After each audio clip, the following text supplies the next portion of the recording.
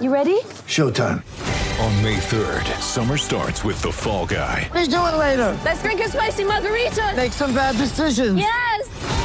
Audiences are falling in love with the most entertaining film of the year. Fall Guy. Fall Guy? Fall guy. That's what the poster said. See Ryan Gosling and Emily Blunt in the movie critics say exists to make you happy. Trying to make it out? Nope. Because I don't either. It's not what I'm into right now. What are you into? Talking. Yeah. The Fall Guy. Only in theaters May 3rd. Rated PG-13.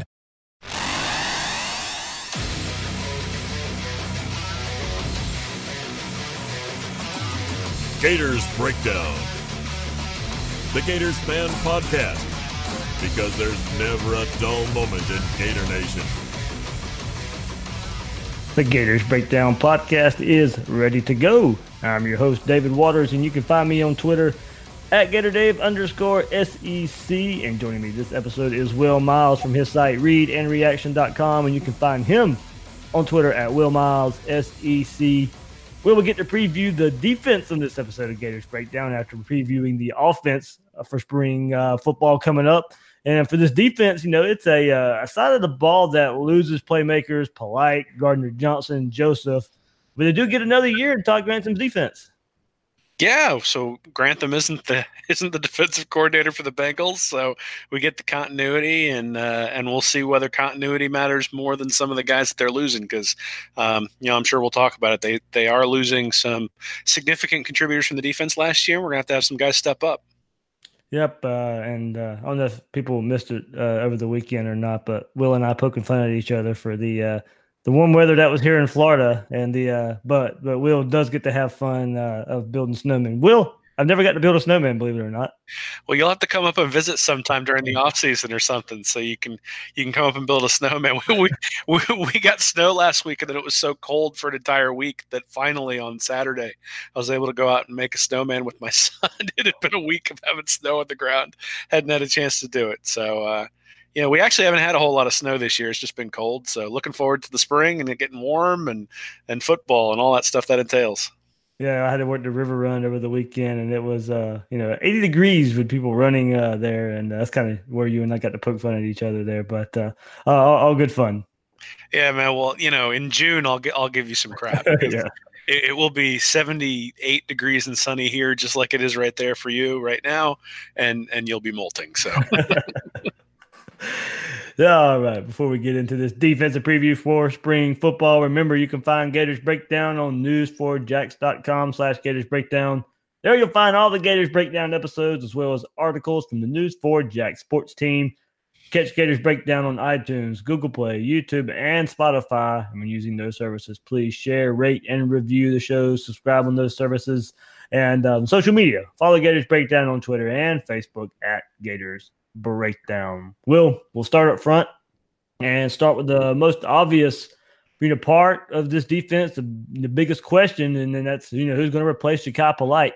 Looks to be led by grad transfer Jonathan Grenard with Jeremiah Moon out this spring. We kind of knew that was coming. It had been kind of going around the last couple of weeks, last month or so, that he would be out for spring, but definitely confirmed by Dan Mullen in his pre-spring press conference. So it also means a player like Andrew Chatfield will see more opportunity as he was redshirted last year as a freshman. So this is also where we will get to see one of the highly ranked recruits from the 2019 class make some noise with Mamu Diabate, early enrollee. So, even as a freshman, he may force to get some playing time. I have no doubt on special teams, but he's already primed to come in this spring, earn some playing time, and with a good showing this spring, he'll see the fall. He'll see the field this fall. So going back, I'm excited of what I saw from Grenard and his highlights at Louisville. While Ja'Kai Polite had monster numbers, there was still that stretch in the middle of the season where he was held in check. So, we won't get the answer this spring, but this is the start of seeing how they replace Ja'Kai Polite, maybe even improve that rush-in spot, and maybe get maybe not the eye-popping numbers, but maybe some more consistency throughout the season. Yeah, you look at Grenard at Louisville. I mean, his last full season there, he had 15 and a half tackles for loss, 7 sacks. Not quite the same numbers that Polite put up, but pretty close. And, obviously familiarity with Grantham's defense. But he was injured all last year. And I think that's maybe where where this defense is going to have a little bit of luck, that they're a little bit thin, particularly at defensive tackle. You do wonder whether they maybe decide to take Jabari Zuniga and put him in that rush spot instead of having him over there on the strong side defensive end. That's one of the reasons why they've got Malik Langham a couple years ago. It's a place where, Antonius Clayton might be able to step up. So I'm interested to see who they're going to have where, just kind of like we talked about last week with the offensive line, that it'll be interesting to see who they have where and sort of who the starters are coming out into that spring game. It's going to be interesting to see the same thing on the defensive line as well. Yeah, it would be interesting. I think Polite probably got that strong side defensive end locked up with his hand in the dirt. I'm not sure how well he would be standing up, but we've also seen Todd Grantham, and like as you said, at times you never know what he's going to throw at you. You don't know who's going to stand up. You don't know where they're going to be lined up. So I think that was one thing I liked about his defense was you couldn't really predict where guys were going to be. I remember CeCe Jefferson. I went back and looked at. I was just for fun going back and because there's a lot of talk, and we'll get into it about where Amari Burney is going to line up. But there was one play where he is standing up as outside linebacker, and CeCe Jefferson is actually standing up as the middle linebacker. And I'm just like, there was just those little things where at times you don't know where Todd Grantham is going to put certain personnel. So, yeah, there's going to be parts where Zuniga is going to be standing in, sometimes, much like, Burney getting matched up at linebacker. CeCe Jefferson was lined up at linebacker in the Peach Bowl as well. There was those little nuances that I like about Todd Grantham's defense, and talking about Grenard and Zuniga and other players, Chatfield, Diabate. This spring is where you can really tinker with personnel like that. Yeah, well, Mullen's been talking about versatility in recruiting ever since he came to Florida. And, we saw that a little bit last year. I remember in the Tennessee game, Voshon Joseph, he was tracking the Tennessee tight end all over the field, even if he was outside, even if he was out wide. They didn't leave that to a cornerback. They had Voshon Joseph out there in coverage. And a lot of the time he was able to excel out there, though certainly he had some limitations. I think when you look at somebody like Chatfield, he was recruited sort of as a hybrid linebacker defensive end. You look at Diabate, again, sort of a hybrid defensive end linebacker. So, again, the versatility, I think, and then obviously Amari Burney sort of on the other side where he was recruited as a safety, but is sort of coming down to the box, at least against Michigan, as a linebacker. So that versatility are things that are going to be on display. But, I think if anything, last year sort of showed us they're not going to show us a whole lot about what they're going to do during the regular season once it, in the spring game. So really, I'm looking more for who's starting where and who do they think they can trust up front. Because by the end of the year last year, Adam Schuler and Campbell were the starters. And, at the beginning of the year, you had Slayton and Conliffe were sort of the guys that we thought might be up front. And it turned out that wasn't the case by the end of the year. So we'll see where those guys start and how they progress through spring camp. You're right. I mean, this is the first chance for players that have been here to prove that they can be key contributors to this team. Clayton, Slayton, Conliffe. We know Zuniga's going to be the unquestioned starter at defensive end, but this is time for Antonius Clayton to show that he can put it together. If he can't, then I think you can easily see somebody like redshirt freshman Malik Langham, like you mentioned, battle Zachary Carter for some playing time. I think this is one of the key battles this spring because we know what we have pretty much in Jabari Zuniga, but he's going to get spelled at times, and there's not much more he can prove in the spring for him. So, I use the spring in a way I look at it to find out which of Clayton, Langham, Carter can step up and be counted on to earn some playing time in relief of Zuniga, or because they earn playing time because they have taken the necessary steps, and you have multiple players that you can count on in a starting role.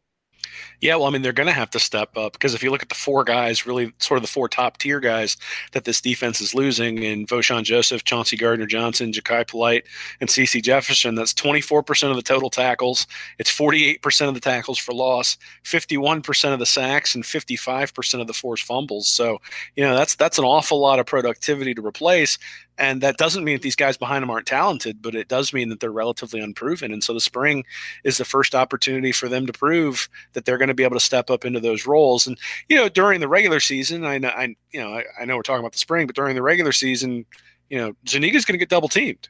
And so these guys are going to have to win one-on-one battles. So that's maybe the other thing to look for is when when these guys are put in one-on-one battles, are they able to win at the point of attack?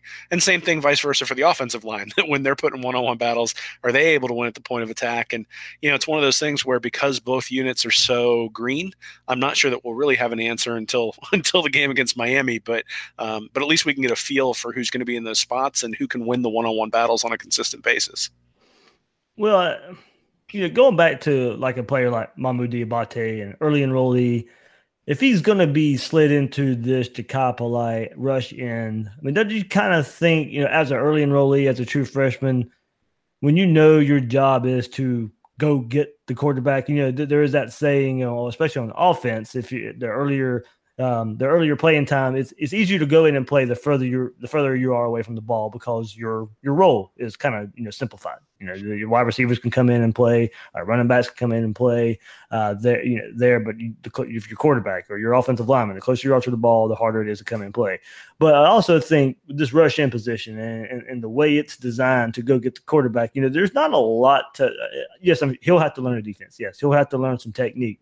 But there are times when your job is to simply go get the quarterback. And from everything that we followed for Diabate getting recruited, he's that versatile type of guy who can come in right away and earn some playing time this spring. And this is when we'll get to see it. Yeah, as an early enrollee with Jeremiah Moon being out, he's going to have more of an opportunity to come in and get some playing time. Yeah, I always think it's dangerous if you're relying on true freshmen to be like a starter or be a component in your defense. I think if you bring him in as a situational pass rusher in third down situations, then okay, yeah, you just say, hey, pin your ears back and get the quarterback. But, last year against Kentucky, gap contain became a big deal with Terry Wilson out there. And so those are the types of things you have to be careful of. And those are the things that Vosean Joseph had improved on over the last 3 years, but certainly that was sort of a weakness of his from time to time. And I think that's the same type of thing you'll see with the youth with Diabate. I think when you really look at where the freshmen are going to play a role. I mean, you saw Trey Dean come in last year as a corner. I know Janoris Jenkins, when he came in, he played very early on. Joe Hayden, he came in and played early on. Those guys get beat from time to time when they come in, but it's a whole lot easier when they just say, hey, we're playing man-to-man, go take the wide receiver. Or same thing you were mentioning the running back. It's really easy or easier for a true freshman to come in those cases, especially as an early enrollee, learn the offense, learn the defense, and be able to play at those positions. I think somebody who's going to have to do some of the complex things that Grantham asks from those guys who are sort of hybrids. I mean, if you're playing that rush defensive end, there are going to be times you're going to have to drop into coverage. And so, do you understand your zone responsibilities? Do you understand the different types of blitzes he's trying to bring? All those sorts of things. I think, especially in the spring, you'll see some raw athletic ability, but you'll also probably see some of those younger guys out of position. And that's okay. I mean, that's what the spring is for. But I think if we're going to rely on true freshmen to be starters, you probably look on the back end of the defense, not necessarily up front. Well, it is time for the two players I really want to look at up front is Conliffe and Slayton, because I think I expected a whole lot out of those guys last year. And by the time the season rolled around and the season went on, they were not what I thought they were going to be last season. As good as the defensive front ended up being, those were the disappointments there. They were pegged as starters last season, started the season in those roles, but they were just eventually overtaken as they were unable to produce. And Adam Schuler and Kyrie Campbell then come in and were very solid. So I guess the question is here, as Schuler gets more experience in this defense, you have to remember that he came in as a transfer from West Virginia. I think he has the potential to become a force. But if you compare the starters, Schuler and Campbell, with Conliffe and Slayton tapping into their potential this spring, this defensive line can become a strength. We've seen time and time again, if you want to consistently win in the SEC, it starts up front. So, with the secondary part it has, if these guys come around, then this defense can be even better in 2019. Yeah, I mean, I think one of the things we do need to remember with Slayton is he was brought in sort of as an offensive lineman, but he wanted to play defensive line, which is why he came to Florida. And then they all of a sudden switched from a 4-3 scheme to a 3-4 scheme. And he's being asked to do something very different. So, I don't know that it's necessarily fair to have expected him to pick up the defense as quickly as maybe he needed to last year. And maybe that's why he got beat out by Schuler and Campbell as the season went along, is just, the need to react within your defense rather than be thinking all the time slows you down a little bit. And maybe that's what happened. So, another year in the system, I don't think there's any doubt that Slayton in particular has the strength and the ability to be a very, very good defensive tackle. I think the question is he going to be able to put it all together? And maybe he will this year. Conliffe was in sort of that, I think, like 280 to 310 range as a recruit. So, he's one of those guys where sometimes they hit, sometimes they don't. And, he's not he's shown flashes, but it hasn't been anything consistent. And I think, again, I think that's sort of where, like, there's a reason why those guys were playing last year who all went to the NFL. It's that they were more consistent than the guys behind them. So, Mullen talked last year. He talked in his press conference today about Felipe Franks just sort of making the simple play, managing the offense. I think it's sort of the same thing with some of these guys on the defensive line. Like, you have to stay in your gap. You have to do what you're supposed to do rather than trying to necessarily beat your guy off the ball every time to make a fantastic play. Because if it gets you out of position, all of a sudden the offense gets gashed in the running game, and you're off the field. So I think consistency is probably the thing that we should be looking for. Are the guys holding their gaps? Are they doing what they're supposed to do within the scheme? And as they show that, I think these guys have the natural ability to be pretty good. Well, man, that kind of leads me where my next point, and the question sent in by Scott Sweat, and kind of going to answer it the same way you just did. So it's kind of funny there. Scott Sweat on Twitter, Will, he asked, do we think the defensive line will be better next season? He says, quote, I know we lost CC and Polite, but I'm thinking the combo of Schuler and Grenard could be even better. I'll throw in Zuniga into that mix. And I'll agree. I think this group will be better, but in a different way. And I think it's because of consistency. I think we'll see more consistency. Now, I'm not sure Grenard replicates Polite's, 45 tackles of the season and 17 and a half tackles for loss with 11 sacks, 6 forced fumbles. Those are eye-popping stats. But as a group, I think this group can be better because I do expect Slayton and Conliffe to improve to go along with Schuler inside, and I predict Zuniga improves a little bit too. So while I think they may not produce the eye-popping plays, the eye-popping stats that we saw, I do think they will be a little more consistent, which I think in turn makes them better. Yeah, I don't know that we can say, or I can't say with any definitive clarity that I think these guys are going to be fantastic for any. I think it would be difficult for them to be better than they were last year. 11 forced fumbles throughout the course of a year. You're getting a fumble a game. The game against LSU, Polite coming around the edge and taking down Burrow and causing the fumble when Florida was already down 7-0 and LSU was driving. It looked like they were going to put another touchdown on the board. If that game's 14-0, it's a completely different complexion. Same thing as Florida State. He rips around the end when I think they were up 20-7, gets the strip, and all of a sudden it's 27-7. So there were a lot of those games last year. The Tennessee game, again, Voshon Joseph and Zuniga getting back in the backfield, causing havoc it was 14-0, and I think Florida gained like 25 yards of total offense, and that was all because of the defense. So there were situations last year where the defense was wreaking havoc, even though the offense wasn't doing very much. But even when you look at the Florida State game and the Michigan game, those games were not out of hand at halftime, even though they turned into blowouts. And the reason they weren't out of hand is because the defense was playing so well. The game against Florida State, it was clear one drive in, Florida State couldn't block Florida's defensive line. Right.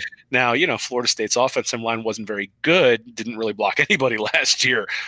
But again, I think part of that is just Florida's defensive line was very, very good. And so are they going to be able to replicate that? I think it's going to be difficult. There's going to need to be, Antonius Clayton, we've been talking about for 3 years now. The guy was ranked in the 20s when he came in. He's got to play like that kind of player. Malik Langham came in, didn't really contribute a whole lot last year. He's going to have to contribute. Zach Carter, he's going to have to contribute. You got to have Grenard stay healthy. Got to have Moon stay healthy. Chatfield's got to contribute. So, there's an awful lot of talent and potential, but we haven't seen those guys necessarily be difference makers. And even some of the guys who have been on the field haven't necessarily been difference makers. They've just sort of been placeholders while Polite or Zuniga get a blow and then come back on. But we would have said the same thing about Zuniga and Polite last year. They were relatively inconsistent, though they did put up larger numbers 2 years ago than they did last year. So, I suspect the defensive line is going to be slightly worse this year, maybe even considerably worse. They may be better against the run, though, because those defensive tackles have had more of an opportunity to acclimate to Grantham's offense or to Grantham's defense. And if they're better against the run, I think the defensive backs are going to be much better than last year. And so, the defense may be better overall. Yeah, in a way, I get what you're saying too, because that's like I said, I don't. You mentioned a lot of those big time momentum changing plays, and that's where I think they probably will be a little worse. I don't think they'll get that, but hopefully, as you say, in the run game, that's kind of maybe what I'm speaking to about the consistency of the defensive line and there. So yeah, I mean. Scott posed a question, lost CC and Polite. Zuniga was starting over CC for whatever reason. CC didn't never really was it ever really that player I guess we thought Polite would be last year. Going into last year, we thought it was going to be CC Jefferson being what Jacob Polite did, and CC didn't start the season, wasn't even playing the beginning of the season, and at times wasn't even starting games at times last year, as well as Zuniga was kind of that edge setter and defensive end. So yeah, it does stand a lot on what those defensive tackles do, and of course as we move back with the help they can get back with this linebacker group. And we know David Reese is going to anchor down one of the linebacker spots, but more people are starting to come around to the idea that it'll be Amari Burney that fills the void left by Fashawn Joseph leaving early. I made sure to point out from the stands that he was in linebacker in the Peach Bowl, played really, really well in that spot in the limited time he was there. Burney is a player that can line up linebacker, nickel, safety. So a lot of it depends on down and distance situations as well as in combination with other personnel. But I think we see him in that spot opposite David Reese for the most part. Well, yeah, I mean, they brought him in. He was not in the first series against Michigan, and Michigan was getting the edge pretty much the entire time. And then once they brought him in, that stopped. So, clearly, when you need somebody to run sideline to sideline, he's going to be able to do that sort of thing, and has certainly showed an instinct to be able to get to the ball, and has the coverage skills to be able to take a tight end out of the game, or at least cover a zone and make that zone close much quicker than you would expect normally with a linebacker. But, David Reese, I think, is the key, as he always is. I mean, last year, obviously he was hampered in the first couple of games. I'm sure that played a role in the loss against Kentucky, not having him out there, and then having him out there at less than 100% for those next couple of games once he did come back. And obviously they were missing CC Jefferson for that game too. But, he's the captain out there. He's the one who's getting everybody in the right place. He's the emotional leader of that defense. I mean, we saw that 2 years ago, sort of his comments about things being unacceptable, even though he was a sophomore, after the losses to Georgia and Missouri. And I don't think it's a coincidence that once he came back, the defense improved considerably. So I know people want to look at Burney and they want to look at some of the new guys who are coming in, and we won't see him this spring, but Hopper and Black coming in, everybody's very excited, and I think they should be for those guys. But I really think that David Reese is the guy we need to be looking at. He's the leader. He's sort of the heart and soul of the defense. He's going to make sure everybody's lined up right, and really just want to make sure we get through the spring with him healthy. Well, where that goes to what I want to say about that part is I think it's imperative this spring to find a backup for him. He was really missed in that Kentucky game last season. When he returned, we definitely saw improvement in the run defense. But if he was to go down again, or you just want to get more speed on the field in that spot, there are plenty of options there. Rashad Jackson, Ventrell Miller are two there that could shine this spring. Jackson had 36 tackles last season.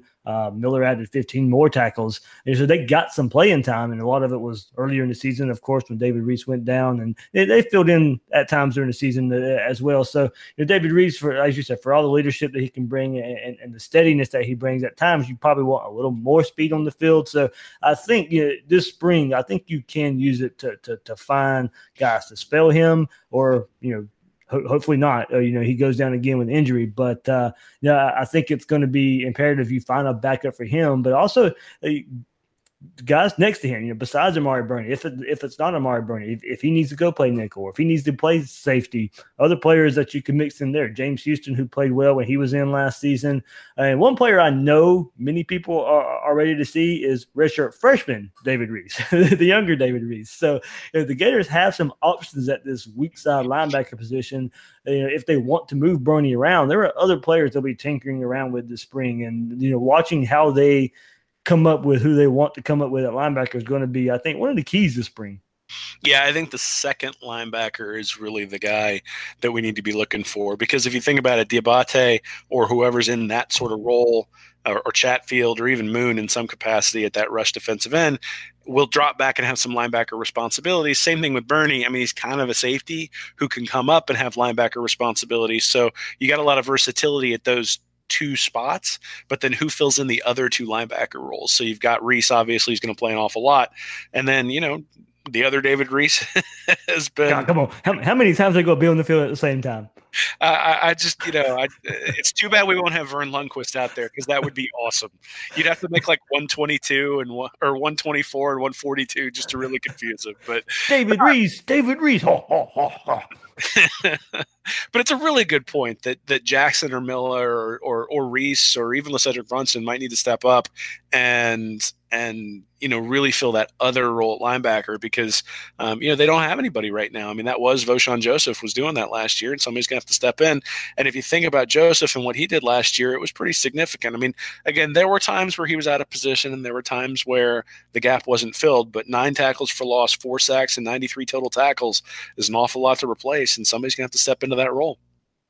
Yeah, so linebacker, I think that's going to be one of the fun ones to watch. I really think with open practices and the scrimmage that media gets to go to. But when a spring game rolls around, I'll be looking at those linebackers a whole lot. And probably more on the fun factor. I think the cornerback position will. I think this might be the funnest group to watch spring, as we pretty much know what the Gators have, but there is some intrigue there as well. We know the starters this fall, but with Marco Wilson still recovering from injury, we know we get to see more of freshman and early enrollee Chris Steele.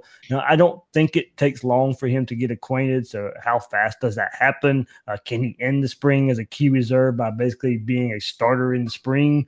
Will CJ McWilliams, Brian Edwards to be key reserves there and maybe become the fourth cornerback on the field? Can still come in and pass those guys by the time spring ends, and see the field, as a fourth cornerback on the field at times behind Wilson, Henderson, and Dean. Maybe I'm a little too excited here about Steele, but this is one I feel great about getting some playing time as a freshman. He's known to be physical, known to be aggressive, and I really think that style of play plays well into getting some early playing time and something that shows up right away in spring. Yeah, I don't think he came from California to sit on the bench. So and the coaches have talked like that, right? I mean, the coaches have indicated that he's out there and he's playing, and that they expect him to be out there.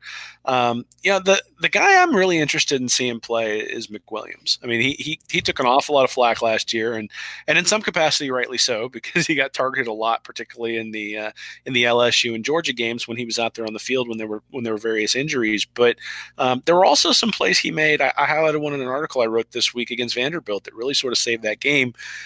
From the standpoint of film study, it looks like he's pretty solid. It's just that in man-to-man coverage skills, he struggled last year. So if he improves in his man-to-man coverage skills, he can be a really effective contributor. And again, you mentioned Bernie Bernie at least playing more of a hybrid role. And then you figure Dean's already sort of put his hat in the ring to be the replacement for Chauncey Gardner-Johnson out there, which means you're going to have multiple good corners out there, because there are going to be times where you're going to be in nickel and dime, and you're going to need somebody like McWilliams out there, especially if you have an injury or if Marco Wilson isn't quite ready to go at the beginning of the year. So I'm really interested to see what happens with CJ McWilliams, see if his man-to-man skills are getting any better. And against the wide receivers he's going to be going against every day in practice, we ought to be able to tell. Yeah, it's going to be a battle for that, third true cornerback. I'm not talking nickelback here. As you said, Trey Dean's going to have that locked up. But third, fourth cornerback spot with McWilliams, Brian Edwards, and still coming in early. Heck, by the time fall rolls around, Kaiir Elam's going to be there as well. So Florida's going to have their options, and I'm sure they'll have something figured out by spring, and then try and work in Kaiir Elam where he'll come in. But during bowl practice and not long after, there was talk of Trey Dean playing inside nickel in place of Chauncey Gardner-Johnson leaving. Didn't have the best game versus Michigan, but for the most part, as a true freshman, looking at the season as a whole, he did pretty well. He did well as a true freshman coming in, because look, you don't plan on one of your starters as Marco Wilson going down the second game of the season and you're having to be the number 2 cornerback. Yes, Florida, you mentioned a couple earlier, but Florida's had Vernon Hargreaves come in and excel as a true freshman and other guys as well, and Henderson and Wilson most recently doing the same thing. But Dean had to be inserted kind of earlier than I'm sure even he thought, but got plenty of experience with 9 starts, played well for the most part. And it does seem Florida has a nice mix of experience, incoming youth, and overall talent at cornerback, more so than a year ago. Yeah, and I also think when you look at size and speed, I mean, geez, CJ Henderson's really, really fast, really was able to shut things down last year on his side of the field. And so you figure people are going to go to that other side of the field. And last year when they went that direction, they got Trey Dean, and sometimes they got him, sometimes they didn't. By the end of the year, I think he was more consistent. And then when you had Henderson go down in that game against Georgia, well, now you've got McWilliams and they're getting picked on. I think that experience is going to help those guys. I mean, I don't think any of them are lost causes. I think that they're going to get better and they're going to learn from getting picked on last year, and that they're going to be better players, which is the same thing we saw in 2007, right? I mean, 2007, those cornerbacks right after, Tebow wins the Heisman Trophy, but the team still goes, I think, 9-4 because, they couldn't stop anybody on the defensive side of the ball. The next year, the defense was lights out, not only because the defensive line was great, but because those corners and the safeties were locked down. And so, I expect to see improvement in Dean. I expect to see improvement in McWilliams. I expect to see improvement in Edwards and Burney. And, Steele's going to have to earn the job. I think the expectation is he's going to come in and he's going to lock down another cornerback spot. But, Mullins made it very, very clear that nothing is given to anybody, and that you always have to earn the spot, and that no one's already been penciled in. And so, I'm excited to see what's going to happen there, because I do think that from a talent perspective, I mean, we talked a couple months ago about them having 9 guys who were blue chips at either corner or safety, and those guys are all still in the program except for Gardner Johnson, and they're all fighting for spots, and there's not going to be 8 spots available. And there's also some guys who are pretty high-level 3-stars as well who are in there. So, there's going to be a lot of competition. It's only going to make everybody better. I am glad you bring up CJ McWilliams. Yes, I mean, he deserves some of the criticism for what happened, but I do agree. It's not a lost cause whatsoever with him. I think there was enough good plays as well. Yes, we're going to remember the bad ones. I mean, it's just, the nature of the business, the nature of playing college football, big time college football. But yeah, I'm not ready to walk away from him either, getting into this, and Brian Edwards as well. So I really do think they do. It is a full competition this spring for Chris Steele. He's not going to come in and be that number 2 corner of the spring right away while Wilson is recovering. I think he will have to earn his spot over McWilliams and Edwards there. So going and looking at Will kind of leads into our next question. Sean Steed, a good friend of ours, also sent a question our way, in which of the true freshman DBs and linebackers get redshirted. And it says, I think Steele may be the only one that doesn't. So I think there are 2 for sure scenarios here. Steele doesn't get redshirted, and linebacker Josiah Pereira does. So I think I'll start there. I mentioned Diabate earlier. I think he earns playing time, and I'm throwing him into that outside linebacker role just in case Sean was throwing him in there. But I think he can either be that outside linebacker rush-in role. And as high as I am on guys like DeJuan Black, Tyron Hopper, can they really come in and jump James Houston, David Reese, Amari Burney, Rashad Jackson? I'm not sure they can as freshmen, and I think Florida is okay not to force those guys in. I think they'll get their time in 4 games, but that's it. I'm not sure how much valuable playing time Hopper and Black end up getting just because of the numbers they have at linebacker. Can they come in right away and be as athletic and really jump those guys? I'm not sure. I think the red shirt is valuable for those guys to come in, and look, they got great size, they got great speed already. I don't think you have to force them in. So, and then moving on to cornerback, I can see a scenario where Jadon Hill doesn't need to rush back, coming back from a knee injury. He ends up playing in just 4 games. Also, Chester Kimbrough, red shirts, as I think it'll be tough to jump Steele, Elam, Dean, Burney, if he's needed in nickel situations. Can Christopher McWilliams improve enough to hold off a player like Kimbrough? I think if Hill is healthy enough, he avoids a red shirt. But Kimbrough, I don't really know. Yeah, I mean, I think based on everything we've heard, Diabate is probably going to play. And then Steele's going to play. I think maybe the place in the spring game you can look at to see what they think about what they've got at defensive back is the punt returners and the kick returners. And obviously they don't have those guys actually return it during the spring game.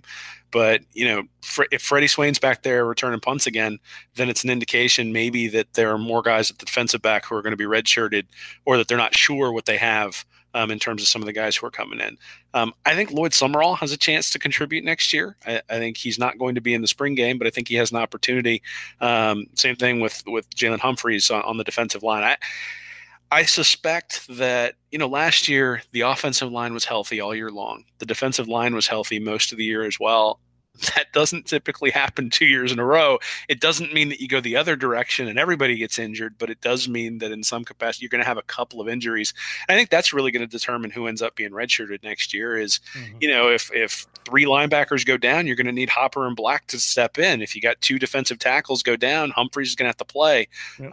And so I think, one of the reasons Trey Dean played as much as he did last year is because Marco Wilson got injured. If Marco Wilson hadn't gotten injured, maybe you see Dean play 4 games and then they just redshirt him. So, you can't really predict what's going to happen. Right. I think the team is obviously stronger under the strength and conditioning of Nick Savage than they were with the peanut butter and jelly regime. But, I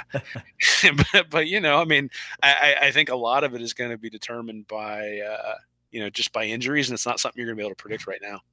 Yeah, of course, I should have prefaced it that way. I'm assuming everyone stays injured. That's my scenario is the perfect scenario. It's the way it probably should play out, but yeah, it probably doesn't play out that way, as you said there. We can't forget about the safeties, Will. 4 guys I'm really looking at fighting for the spots here, of course. Brad Stewart, Sean Davis, Jawan Taylor, John Higgins. If Brad Stewart can move past last season's off-field troubles, then he's getting the free safety spot.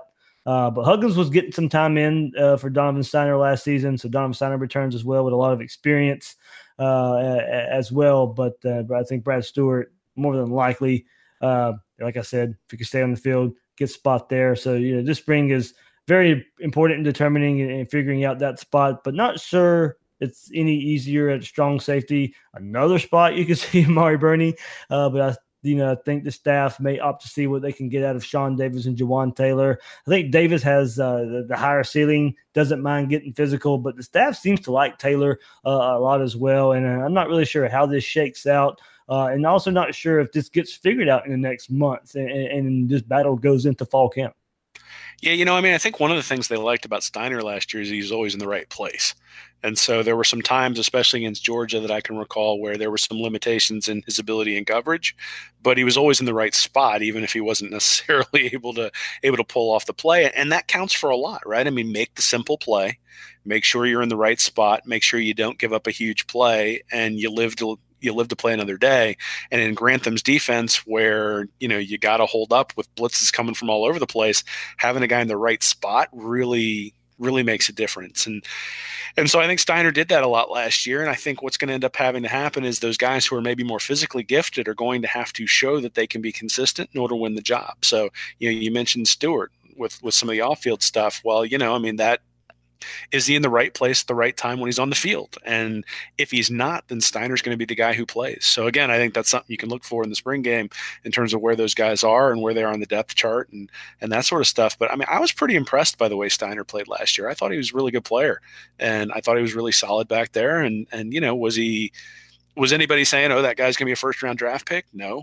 But he was at a point where in a brand new defense, in a position where you're going to be isolated quite a bit based on what Grantham wants to do, he held up quite nicely. And I think we need to put some stock in that he was able to do that quickly. He was able to learn the defense. He was able to sort of do the right thing that he needed to do in a position that's not that easy. And so I actually expect him to get quite a bit of playing time next year.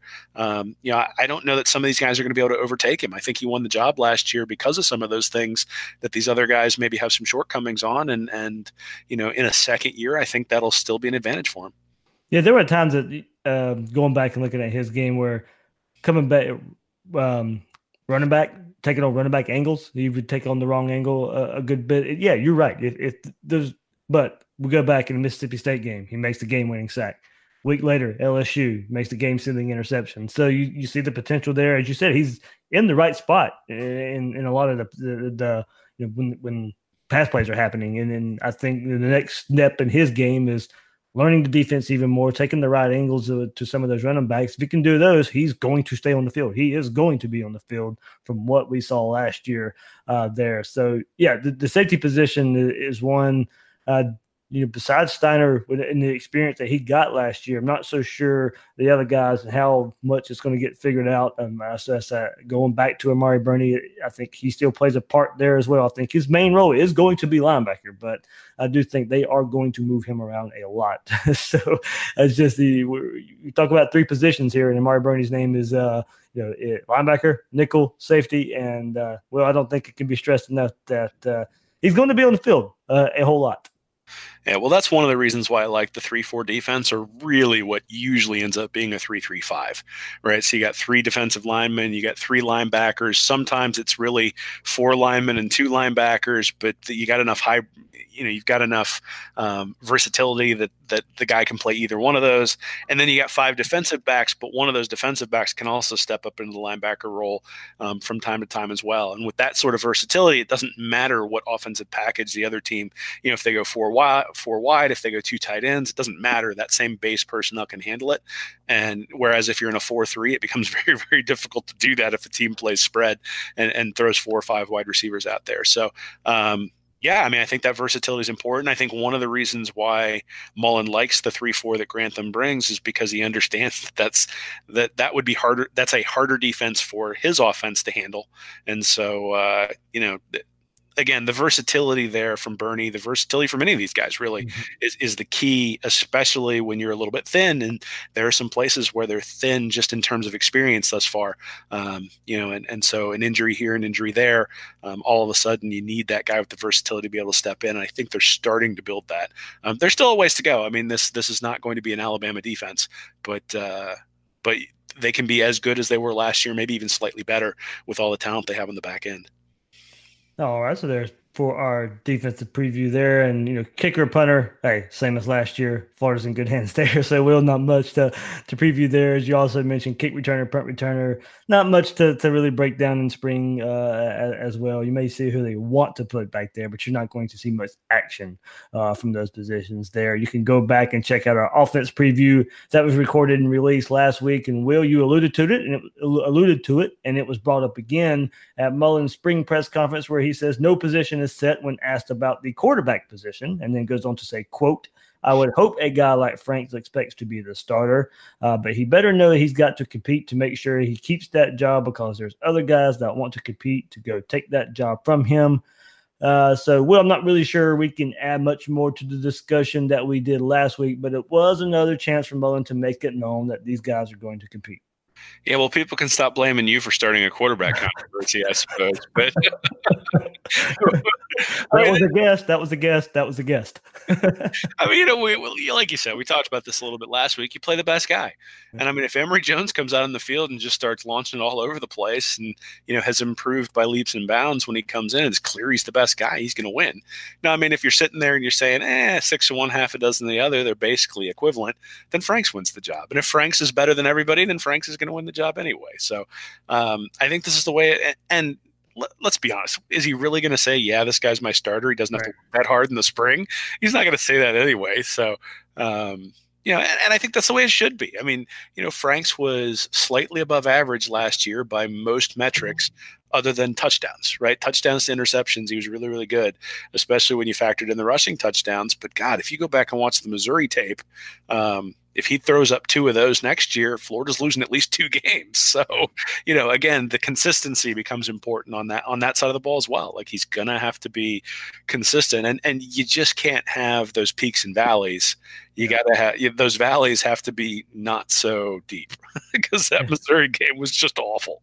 And the Georgia game, the second half really wasn't very good either. So, there's work to be done. He's not Baker Mayfield coming back for his senior year. He's, a above average SEC quarterback who needs to improve considerably in order to take Florida where they want to go. And if Emory Jones has the ability to take him there, then hey, he needs to play. And I suspect that what we'll probably see is something similar to Tebow's freshman year, where there's a role for each of them. Yep. And, we sort of saw that towards the end of the year. There was a package against Georgia. There was a package in the Michigan game for Emory Jones. And there are going to be packages for him this year because there's no redshirt to worry about. Yeah, I really do think we'll see that. I do think if Franks wins the job, as I predict he will, I do still think we see much more of Emory Jones. And Will, you're right. It is talking about spring, is there enough that you can glean in spring where it helps Felipe Franks become a more consistent quarterback? It's not necessarily consistently great. It's consistent. Can he be consistently what we saw in the FSU game? Can he be consistently what we saw second half out of South Carolina game? Consistently be what we saw in the Michigan game? If he's consistently that quarterback, then Florida is going to be a very tough team to beat next year. And that's part of going back from a year ago to now. Will, it feels good that, going into this spring with a team that has big expectations from fans in the college football world, and the expectations a lot are dealing with the improvement of Felipe Franks and the team in general, and what Dan Mullen was able to come in here and do, what Todd Grantham was able to come in here and do, and this whole staff. It happened fast, Will, and going from a year ago to now, spring practice is about to kick off, and the expectations are much different in Gator Nation. Yeah, but I mean, I think that's absolutely true. I think everybody expects 10 wins as sort of the minimum this year. I think it's going to be interesting to see whether they can accomplish that, because it's a more difficult schedule. And it's also, they've lost an awful lot when it comes to guys who are going to the NFL, and going to the NFL pretty high in the draft. There may be 3 first-round draft picks coming out of the program from last year. That's a lot to replace. And then, you factor in, you mentioned it last week on the podcast. I went back and looked at a bunch of sort of key plays. That South Carolina team didn't have any defensive backs healthy. I mean, they were playing guys who had no business being defensive backs, and Florida was able to storm back. But it's not as if Florida won that game by 50. I mean, it was a 3 or 4 point win. And then you play against Idaho, Florida State's depleted, and then Michigan, a bunch of their defensive guys weren't playing. And that's not to downplay what happened for Florida, but it is to indicate that, there's still more to prove for everybody on both the offensive and defensive side of the ball. And they're going to have to be hungry. And I think that's kind of what Mullen's doing when he says, hey, these guys need to be, they compete. That's the way it is. We don't pencil anybody in spring camp. You got to compete. They didn't win the national championship last year. They won the Peach Bowl, and the goal this year is to win the Peach Bowl again, because that'll be a playoff. And to do that, they're going to have to be better. I mean, you can't lay an egg at home against Kentucky. You can't lay an egg at home against Missouri and play for a national title or an SEC title. And so they're going to have to improve. And I think that's kind of where Mullen is at. Is, hey, last year was great. You went 10-3. It was a great start. But 10-3 doesn't get you where the Florida fans want to go. So that's great in year one, but everybody expects better than that this year. And those expectations got ramped up from the first year, and everybody's going to have to deal with that. Yep, man. It starts on Tuesday when spring practice. 2019 season is underway. Will, that was a good episode previewing, last week with the offense, this week with the defense. You mentioned it a couple times. You released your latest article on Read and Reaction, looking at some important plays, some key plays that Gator fans may have forgotten about in the 2018 season. Yeah, I mean, I'd forgotten about some of them. You just sort of go back and look at places where games turned or where it wasn't, things that maybe were hidden behind some of the big plays. So there was the Kentucky game was one that really jumped to my mind. There was a play where Franks hit Tony right in the hands down by the 4-yard line, and the ball was dropped, and there was a holding on the play as well. And then McPherson missed the field goal. And, all of a sudden, instead of it being Florida within 2 or 3 points, it was Florida still down by, I think, 11. So, the whole complexion of the game changed. And so there were plays like that in every one of the games this year. And so I just went back and took a look and said, hey, if you're watching this game, which play was really critical? There were a couple of coaching plays that were critical. Obviously, in the South Carolina game, there was sort of the goofy play where they snapped the ball over Frank's head, and he completed a tipped pass to Van Jefferson. And the one I'd really forgotten was there was an onside kick when Florida was ahead 14-3 against Tennessee, and Perine snagged it out of the air with 4 Vols right around him. I mean, Pruitt got what he wanted, and Perine was able to snatch it out of the way. And, again, that sort of goes back to the idea that Mullen's going to have starters on special teams, that those guys are willing to play there, that he's building depth so that they can have those guys on special teams. And so it was kind of cool to take a look back and see, just sort of look at the season and say, all right, what were these key plays throughout? There will be many more in 2019 as well. God, I hope so. But yeah, you're right. I went back and looked at it. It was funny because I just went back not too long ago and was looking at that Florida-Tennessee game, and I'm glad you had that onside kick in there because that was that play. You're right. Florida was better than Tennessee last year, and it showed as the season went on. So Florida probably ends up going to win that game anyway. But then maybe it keeps that game a little closer for a little while longer. Well, I mean, they hit that long play to the running back down the sideline, and Henderson tracked him down. He fumbled through the end zone. There were a lot of little fluke plays in there. Florida ends up winning by 30 or something, and it wasn't even close. And it was great because I was there, and all the Tennessee fans were they were giving us a bunch of crap for the first 3 minutes of the game, and then we didn't hear a peep from them the rest of the time. So. It was a great time to go see that game. But I'd forgotten a lot of those things that happened early. It was 14-0. And you're like, oh, the offense must be humming when you think back to it. And then you're like, oh, no, they had like 20 yards because there were a couple of turnovers. And, it sort of set the tone for the game and really the season. The defense played fantastic in that game and sort of set the tone for what was going to happen for at least the last 4 or 5 games of the year. All right, Will. Anything else coming up on Read and Reaction next week? Yeah, man, I'm going to be taking a look at some of the Florida State stuff that's going on. I've been talking about writing about Kendall Briles. I've got that almost finished up, and then they got Hornibrook now coming in. So that's right. So it's time to make fun of Taggart a little bit. Yeah, it has been a newsy week for our rivals. First of all, Florida and Miami officially August 24th will kick off. We talked about this last week as well. Officially going to kick off the 2019 season for the 150th year of college football. ESPN pegging Florida Miami as the 2 teams to do that. The game in Orlando, I'm sure College Game Day will be there, and Florida Miami will have the spotlight of kicking the 2019 season off. Yeah, man, that's gonna be fantastic. I mean, I know there are people who had travel arrangements, and hopefully those things all get rectified by the by Florida and Miami and sort of the hotels around there and the airlines. I know they were sort of talking about working with those guys to make sure that everybody was made whole. I know there are some people who just won't. They'd planned on being down there for a week or something around this weekend, around Labor Day weekend, and this is going to make it a problem. But obviously, ESPN's paying them to do it, so they're going to make a pretty penny off of it, and then also just the ability to be the sole game on for the week that everybody sees them in prime time. It kicks off the season when everybody's really champing at the bit for college football to start. You're sitting there watching those preseason NFL games where quarterback comes out and plays one series and then you turn it off. And then all of a sudden this is there and it's a big time game. So, and obviously a big time rivalry too. There's been an awful lot of smack talk going between Miami and Florida fans on Twitter recently, at least. And we've only got only 5 more months left, man. Yeah, that's fun. And yeah, as you mentioned, Hornibrook at FSU, going to grad transfer from Wisconsin there, and also we had FSU starting spring practice last week as well. Well, I mean, they had like a welcome Coach Taggart sign up that I saw on Twitter this week. I wasn't entirely sure.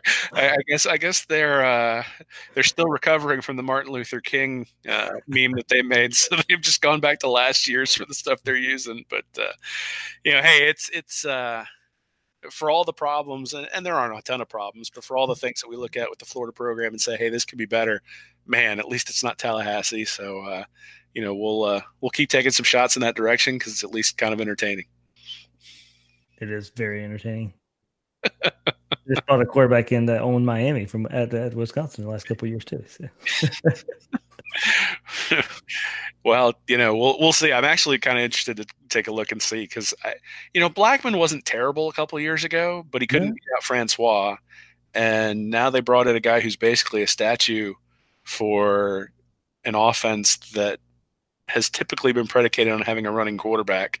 And then they brought in Bryles, who typically throws deep, and Hornibrook doesn't have the arm to do that. At least not from what I've seen. It's just a weird amalgam of this staff they brought in for the staff that they've got. Yeah, that staff is it's like a mismatch.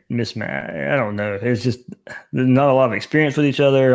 It's just I don't know. I mean, not to really poke fun. I don't see the strategy side of it. There's just not a lot of experience with each other there. Well, I mean, I don't know that it can be worse than last year. Yeah. And in some respects, I don't think just on his track record, even before last year, I'd written that I thought Mullen was a better hire than Taggart. I still think that to be true. And so in some capacity, I want Taggart to do well enough that he gets 4 or 5 years at Florida State. Because, I mean, we saw the same thing with McElwain, right? If McElwain stayed another year or two, what kind of damage would have been done to the depth chart? And there was some talk about him having high-level recruiting classes, but that was a little bit of a mirage because the offense wasn't turning around. And so, where would Florida be if they had let him stay for a 4th year? So, the shark stuff and the death threats and all that sort of stuff had an upside because now we got a guy who in year 1 was able to turn the offense around. And, up at Florida State, at least they took an offense that was mediocre and turned it into a dumpster fire. So, I don't really see the logic in some of the moves that they've made, but at least they're not my program. That's right. And our program starts spring practice on Tuesday this week. We'll finally get to talk some football. So next week we'll definitely be talking about open practices and what we've seen from the Gators team in the first week of spring practice. So, Will, anything else, man? Nah, man, just looking forward to it and looking forward to talking about football again and everything kicking into gear. So August is going to be here before we know it. Absolutely. That's Will Miles. You can find him at readandreaction.com and his site. That's his site there, and on Twitter at Will Miles SEC. I'm the host of Gators Breakdown, David Waters. You can find me on Twitter at GatorDave_SEC. Guys and girls out there, thanks for listening to this episode of Gators Breakdown.